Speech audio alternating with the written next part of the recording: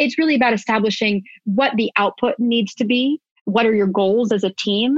And then understanding what each person needs to be able to meet those. I think if you're working towards a goal for each individual person, then that goal over time compounds to the overall goals of the department. There's a revolution taking place right now. Talent and intelligence are equally distributed throughout the world, but opportunity is not. The talent economy, the idea that at the center of work is the talent, is the individual. Companies today face a global war for talent, and high-skilled talent is demanding flexibility around the way they work and the way they live. This podcast brings together thought leaders, staffing experts, and top freelancers to talk about the evolving nature of work and how companies can navigate these changes to remain competitive, drive innovation, and ensure success. Welcome to the Talent Economy Podcast. I'm your host, Eric Stetler. My guest today is my colleague Stephanie Corrier, Head of Projects at TopTal. Through this role, she leads a team of delivery managers that curate and manage entire teams of TopTal talent around the world to deliver successful client solutions. Stephanie, welcome and thank you so much for joining us. Thanks, Eric. It's great to be here. Tell us a bit about yourself to begin before I start bombarding you with my questions. Absolutely. So I'm currently in the role of Head of Projects at TopTal. As you mentioned, sort of managing a team of delivery managers. We've got 6 people on the team right now, spanning hundreds of client projects around the world. Essentially, what we do is work with clients to build whatever they want built, right? With completely remote teams. So leveraging that top 3% of talent worldwide, making sure that we have the right solutions for talent and the clients and working with them to make sure that, their end goals are a success. Wonderful. And as the world, of course, switches to remote work on an unprecedented scale and with unprecedented speed due to the current situation with COVID-19, I was thinking to myself, whose voice do we all really need to hear right now? And you, of course, instantly came to mind because you have been guiding project and product managers to build these teams around the world, as you said. So I know this was an urgent request on my end, and I know that you must be dealing with so much on your end right now as well. So again, just from the bottom of my heart, thank you so much for taking the time on this. There are so many topics I want to discuss with you, but I can't resist beginning with a few interesting things that I noticed we have in common. So the first one is our passions for both foreign languages and music, the arts. You did study business, but you also earned a bachelor's of music for saxophone performance and also studied Spanish language and Spanish literature. So on my end, a lot of what also led me to working in global talent was when I was in New York, helping to build what I think was the first Latin symphonic orchestra in New York. And that inspired me to think more globally with my own career. And obviously, it just opened my eyes to the scale and sophistication of the neighbors to the United States. Tell me a bit about your journey in that regard. What role does foreign language and music and literature play in your life? How does that affect how you think when you're building teams for high technology products? Yeah, I think a lot of people that I've worked with previously will tell you that it gives me some ability to do some out of the box thinking. I don't come with a traditional background to my role, certainly. And I think everything is a type of language in this field, right? Between coding and an actual literal Spanish language or the language of music through different compositions and the sounds that the instruments make. To a certain extent, it's one and the same. But I think the tie here is that it's all hard work, right? Music is a lot of perseverance. It's knowing that, as hard as you're working, there's always somebody who's practicing more and working harder. But I think that love of music overall has, pushed me to where I am today. And then there's a global component of it, right? Music is everywhere. Universal language, yeah. Exactly. Yeah. So for a very long time, I've traveled just around the world trying to seek out different types of music. I actually take a trip every year with my mother to seek out different types of performances. And we've been doing this for about the last 5 or 6 years now. But, you meet all different types of people along the way. And certainly being able to communicate with them in any capacity, whether that be literal communication with language or in music or through work or whatever that may be, it brings everybody together. I couldn't agree more. I feel like there's an entire dimension, not just to my knowledge, but just how I view the world now in any situation that I owe to all the musicians that I've been close with in my own life. And watching these people at work is such a fascinating case study on creativity and discipline. Well, under other circumstances, I'd say grab your saxophone, I'll grab my bamboo flute, and we'll knock people's socks off here. But I guess we should probably stick to the script, given the other things we need to discuss. The other thing that we have in common that really struck me is that national treasure referred to as the state of Vermont. So I know you currently make your home there, and I have a tremendous amount of family there as well. And I don't think it's even proper to say it's my second home, because it actually is the place that has been the most constant in my life across many places I've lived in.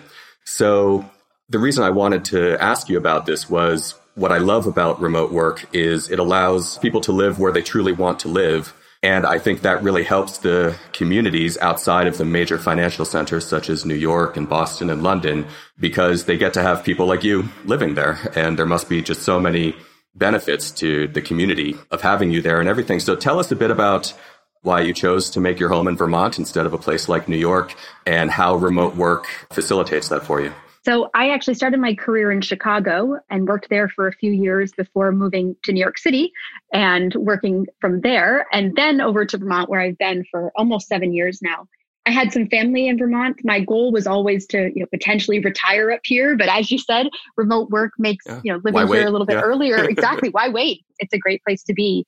Certainly not a typical place to live when you're working in the tech sector, but if you can, why not? So yeah, for me, I think the ability to work remotely has obviously led to me being where I am. It's a worry just because there's not extensive remote work yet all over the world that, what happens if I need another job or something like that? Where am I going to go? Do I have to drop everything and move to a major city, like you said? And I think times are changing. We've seen right now, everybody forced to work remotely or work from home has driven that change, I think, worldwide. But I think after this is all over, maybe we start seeing that difference really stay. And more people can come to Vermont, right? And live the dream life, skiing on the weekends or whatever, and making sure that quality of life and that quality of living goes hand in hand with your work. Let's hope. I have the exact same situation, splitting my time with South America, where I'm sitting right now, and it simply would not be possible if it weren't for remote work. So I know so many people, and it makes me sad, who would love to live the way you and I do. So basically where we want to, regardless of what our work happens to be. But it just hasn't been available to them yet because they're not in the world of remote work at all. And their companies just don't allow it yet. And so as you said, let's hope that one silver lining of this crisis is it does end up opening the door to that kind of living for more people around the world.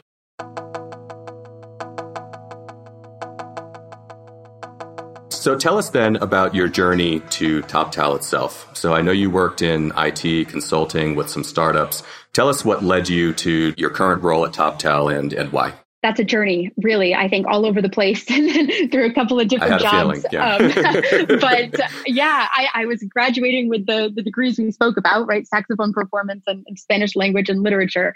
And my mother said to me, what do you want to do with your life? And I had no idea. I had switched majors probably six times before I landed on those. But I went up to one of the job fairs and I found a company called ThoughtWorks, and they sold me. I mean, I applied, I got a job right out of college, and I was really fortunate, especially at that time when nobody was getting hired to do anything. But I latched on there. I thought, consulting would be the right gig for me, really. I knew that I would be interacting with all different types of companies, having to learn really fast, right? And speak the languages literally of all different types of industries, from healthcare to finance to entertainment, and coming up with creative solutions, right? Which I think the creative aspect was something that really, really drove me. And I started, very much from the bottom there. I didn't have enough experience with my background to really jump into business analysis or project management or anything like that. So I started working in recruiting actually for the first few months until they sent me to India to do training for a while there and really get my chops about software development lifecycle, agile methodology, project management, business analysis, quality analysis, all of that kind of stuff. So I was in India for a while, and then, working as a consultant for almost 3 years with ThoughtWorks in all different sorts of industries and all around the US. And then from there, I decided to slow things down a little bit and joined a smaller company in Vermont. I was an e-commerce grocery business. I spent a few years there, and actually that took me traveling worldwide again. I became one of the program managers for their South American constituency and started working down in Santiago, Chile for a while, back and forth between there and Vermont, and led that until I switched over to a different smaller company here for automobile websites, et cetera. And then from there, got recruited to join over at TopTal and never looked back. I mean, I started as a delivery manager and now, yes, in the head of projects role, leading the team of delivery managers. Wow, that is quite a journey. And all over the place. Yeah. And I imagine, I'm not going to ask you to comment on a particular culture when it comes to work and remote work, but given your previous experience with language, literature, music, tell us, how do you, when you come to a new place, like when you got sent to India, for example, or to South America, how do you go about assessing the things you need to know about that particular culture to make it function properly with the rest of the team that is obviously all across the world? So like, tell us about your process when you go about that, because obviously that's central to building and managing remote teams that are by definition almost always international. The first piece is to understand all the people that you're going to work with to the best of your ability. Number one, understand your client, right? Not just who they are and what they do, but what their goals are and what they're looking to get out of the partnership and some success criteria around that, right? So that you can make sure that you're working towards that throughout the entirety of the project. And on the flip side, that you understand your team, right? What are they trying to get out of the partnership, right? What are they trying to get out of this product?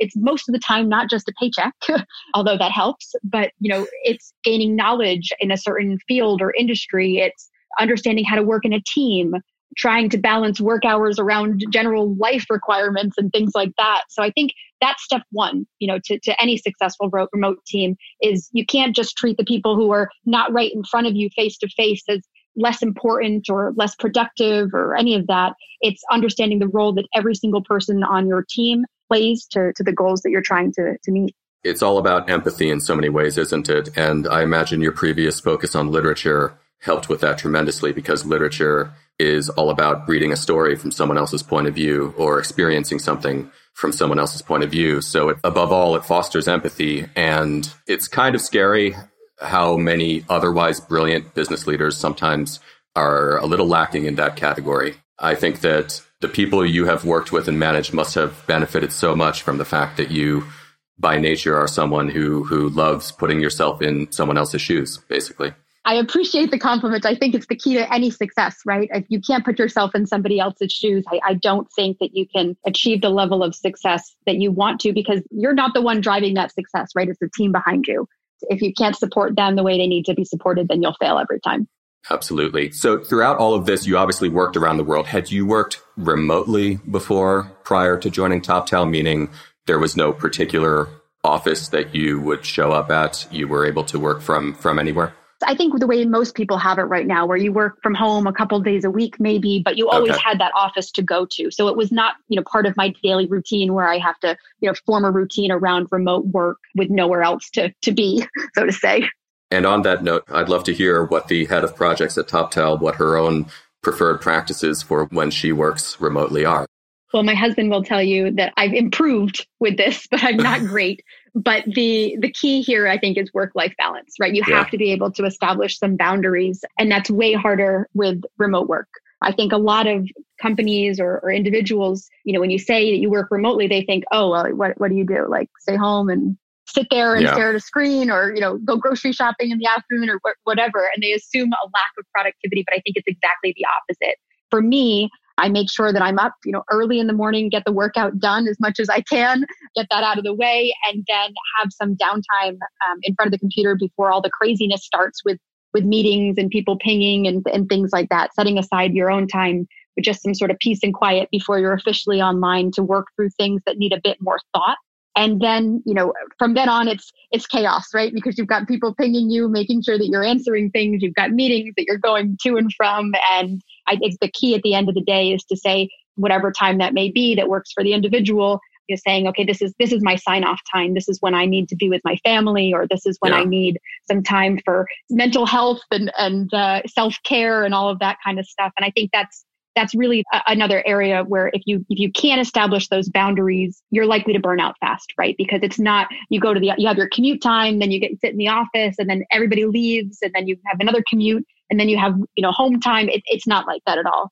Yeah, I feel like that challenge is the other side of the coin of the key benefit of remote work, which is you can work mostly. I mean, obviously not from anywhere or at any time, but a lot of freedom in that regard. But the flip side is you need to know how to unplug. You can basically grab your computer and get some important things done. I'm sure you're the same. I love the work that I do with our clients from TopTal. It's such fascinating people building such fascinating products. So it's not that I don't enjoy doing it. So that boundary that you mentioned in terms of making sure that you are able to unplug, I think is such an important lesson. And I think that it's just about probably like learning an instrument, right? It's just discipline. It's just trying new things and finding your rhythm. And that's the word I actually use, leaving music aside, is you got to find your rhythm. For example, my own is the morning hours are when I can make my biggest breakthroughs. If it's an analytical challenge, and then the middle of the day is a little more task oriented. And then there's actually a second wave in the late afternoon where I'm less, I'm a little more mellow and focused. And so the point is everyone has their own rhythm, of course, but the point is learn your rhythm. Self-awareness, right? Emotional intelligence and understanding what works for you. And then, as a leader, right, what works for your team. And it's going to be different for everybody. Since you know that the magnitude of the difference in output you can get from someone based on harnessing their natural rhythm or not, when you're already dealing with different time zones, different everything, when you're building a virtual team and managing it, how do you recommend that project managers go about also taking this other dimension of time into account, which is many of your people just operate on fundamentally different sleep rhythms, productivity rhythms, everything. And if you want the best, it's not a favor to them. Obviously, like you said, you should be empathetic, but if you want their best output, you need to take that into account as well. So how do you bring that into project management as well? It's output and deliverables based, right? With a team that's global, right? Some people are working while we're sleeping, and the rest of the team is sleeping, and some are, sleeping when others are working. So you can establish set hours, right? You can say, all right, the normal hours are 8 to 6 or whatever they may be, but there's no way that somebody's sitting down and being productive from 8 o'clock in the morning to 6 o'clock at night with only an hour break at some point, right? So it's really about establishing what the output needs to be. What are your goals as a team?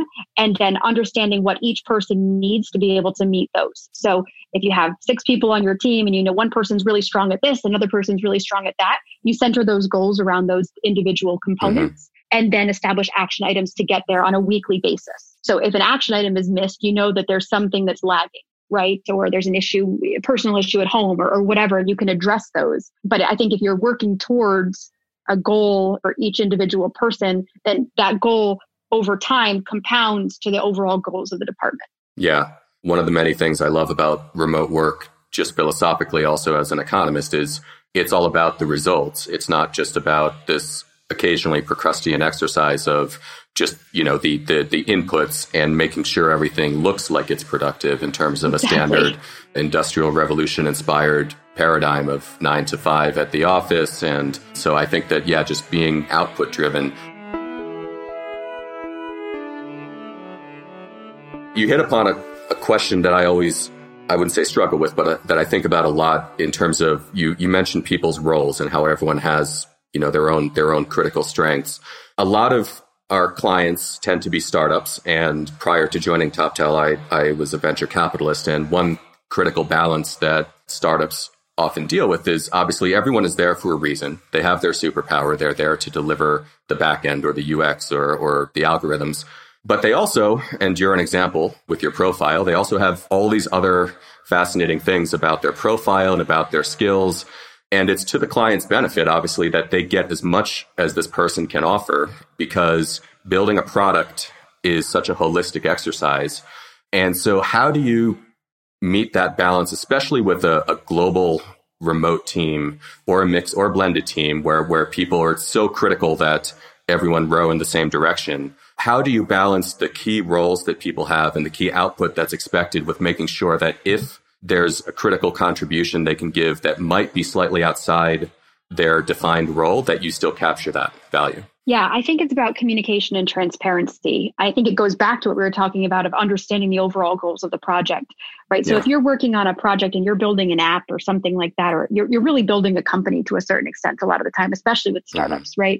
That's their core purpose of their company or one of the main revenue drivers for that company. So you're, at least with the TopTal projects department and our team and the teams that we work with, what we're doing is helping build a solution.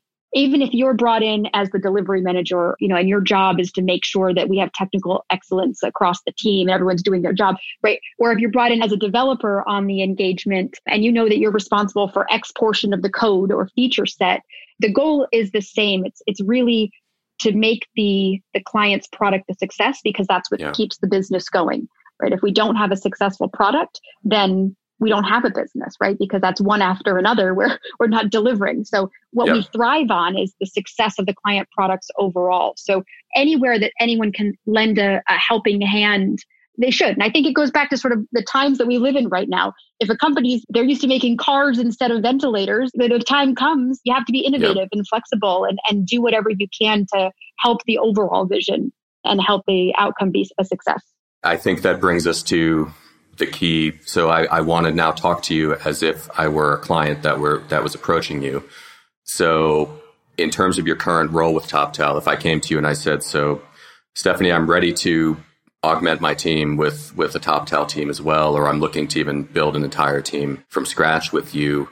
Walk me through this process. What would you say to me then in terms of, okay, these are the things you need to be aware of in terms of the key do's and do nots? What would you say to me if I were approaching you? Because so many of our listeners, they've probably already been in the world of remote work, but the scale that they now need to implement it has obviously rapidly changed. Yeah. I mean, I think it goes back to some of the things that we've previously talked about, transparency, communication, setting the appropriate goals, but you need to make sure that you have the right team behind you to keep things going successfully. So when we're starting an engagement with TopTal projects, we can work with co-source teams, fully distributed teams. Everyone's remote, of course. But right now, in the world that we live in, literally everybody is remote on the client side as well as our side. And for folks that haven't done the remote aspect on the client side, it's about helping them understand the tools that are most effective for getting the outputs needed, right? And making everybody comfortable with those tools. I'll give an example. My husband is in law enforcement, and certainly that industry is not used to remote work at all. That's up close and personal, yeah. Exactly. And they're struggling right now and put sort of plans together that keeps everybody safe, and both the law enforcement agency and the public. For that, I saw them do their first video call, and I was, obviously they're not a client, but trying to help them choose the tools that are right for their business, right? For what they're doing. Yeah. So I think that's really the biggest piece. It's understand what all the different options for tools are that are out there, and understand your teams and your project, and know how you can leverage each of those tools and your teams to be successful. And that's going to change based on, from project to project and client to client. You also staff many of these projects directly, right? I mean, you look at the candidates from the TopTal network.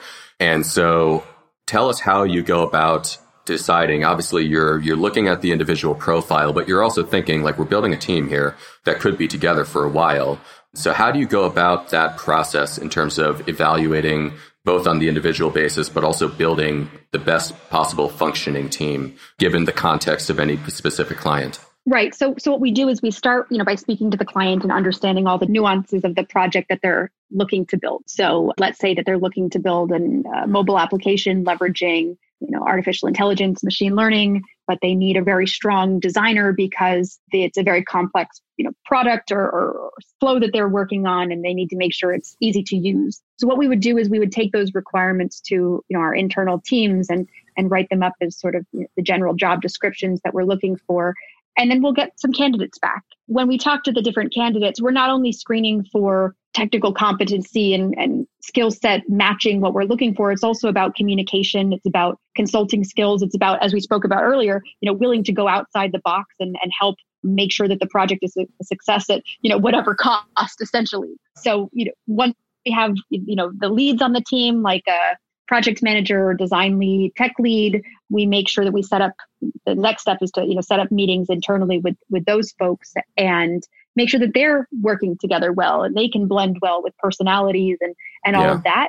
And then we speak to the client, right? And see, is there anything that we need to adjust here? Are there people that are just not quite the right fit in terms of location or communication style or ability to work on a team, or any of that. So it's a couple of different layers. With TopTal projects specifically, we have sort of that white glove offering where we're doing the early filtering for our clients to make sure that we feel comfortable with every single talent team that is passed through, for the success of the project. And how do you go about, I imagine when these clients come to you, they must have a few concerns in terms of just shifting to this model. What do those concerns tend to be, and how do you go about alleviating them? In terms of the conversation, obviously you demonstrated as well, but in terms of if I were coming to you right now saying, I'm ready to start on this, but I have these concerns, basically, what do those tend to be, and how do you respond to them? A lot of it comes around, how am I making sure that I'm getting my money's worth, or how do I know that people are being productive, or, things like that, right? Everyone wants to make sure that what they're paying for, they're seeing as an end result, and at the end of the day, a finished product, right? A polished product. What we do on the TopTal side to make sure that those risks are mitigated is that we're leveraging that transparency from week to week. So we'll do something where we, kick off the project day one, and but as a team internally, we have daily stand-ups every single morning following agile best practices to make sure that everybody's on the same page. We know if there are any blockers. We know if there is any, pivots to scope or anything that needs to change. And then at the end of every week, we're meeting with the client and saying, hey, here's what we worked on. These were your highest priority features. This is the progress we've made on them. You're actually seeing them in real life, completed and ready for release. And then week to week, if we need to pivot, we can. So every single week they can evaluate their spend. They can see the output in real time, what they're paying for and the work that's being done towards their product. So there's really no level of uncertainty of where the money is going or what's being produced. I think a lot of other companies may say, okay, well, here's all the specs that we are going to build for your product. And then, 6 months later, they come back with a product that may or may not be what you want because things may have changed in the interim, right? But here we have the flexibility at TopTal to pivot along the way and say, that we thought we were going to do this, but we spoke to some users and actually it looks like they want to go with X instead of Y, and that's no problem. Let's make that adjustment and start working towards Y. Yep, absolutely. Whenever I've started with a new client, I've always said, I want to show you what I'm building in terms of the financial or statistical model earlier than, frankly, either of us might be comfortable with. From my part, because obviously I want you to see something beautiful, but I'm deliberately showing it to you when it's very early because I want the operating assumption that I'm probably going to misinterpret something from you. Just because, you know in your mind what you want to build, the problem you're solving, but the exact solution and the best means to get to that is going to be a learning process for all of us. So I think just that those early communications and validations and pivoting where necessary. Because I imagine sometimes the client and some of the most brilliant entrepreneurs I've ever known, they know the problem they want to solve, but they may be looking to you for help and from the team for help on what the exact form of the solution is going to be. Exactly. We bring the subject matter expertise on how to solve the problems, but the problems, come from the client that we're looking to solve, right? We can figure out how, but, I think the piece that we're looking for from the clients is the why, right? It's the what and the why. And then we'll figure out how to do it. And what are your favorite tools when you go about this in terms of both project management and communication? So what platforms do you most recommend that people take a look at? Slack is great for quick communication. Not everything warrants a meeting, as I'm sure most people know. Anything that we can do to save time and keep, the work efficient is benefit to the project overall. So Slack is great for just a quick communication. If there's a quick question that we need resolved, anybody on the team can go ahead and answer. And if we're in group chats, everybody can see. And so things don't get duplicated. On the, sort of video conferencing, I love video. I think it's really brings a human aspect to remote work. A lot of times you have a voice behind a screen or some sort of a device, but being able to see the people you're working with, it brings that personal team experience and a little bit more, I think, of that overall team meshing and blending and working together towards the overall goal. So we use Zoom for that. I know there's a lot of great tools out there, but I think, leveraging Zoom never done us wrong so far. So then on the PM side, we will really work with whatever the client is familiar with. If, We have certain things that we recommend, like we use Jira for a lot of our projects, or Trello, or different tools like that. But there's so many tools out there. I mean, you really can't go wrong. The goal is collaboration, right? It's real-time collaboration. Things like, Google Sheets, Google Docs, all of the Google Drive stuff is amazingly helpful because you can see the changes in real time and make sure that you're working with the team and the client to make sure that all the requirements and specifications are as they need to be. Yeah, I agree on the importance of video. I think that it's such a false dichotomy, this idea that remote work means less human interaction. I think we all love human interaction. We just want it to happen on its own terms. We want it to be when there's a direct reason for it so that it's a meaningful conversation and not just a meeting in the more traditional sense of the word that might be more just to have a meeting, basically, rather than, okay, let's all connect and discuss this. And hopefully as technology progresses, we'll all be meeting in some kind of virtual reality hologram universe or something. And we'll only get... We had a project for that, I'll tell you. We scoped one out. So it's coming soon. Yeah, some kind of Star Wars Imperial Council type action there. Yeah. I'm your host, Eric Studler. Thank you for listening to the Talent Economy Podcast. Learn more about the future of work and the transformation of the staffing industry from those leading the conversation at staffing.com, where you can hear from experts, sign up for our weekly newsletter, and get access to the best industry research on the future of staffing. If you've enjoyed the conversation, we'd appreciate you rating us on iTunes or wherever you get your podcasts, or just tell a friend about the show. Be sure to tune in next week for another episode of the Talent Economy.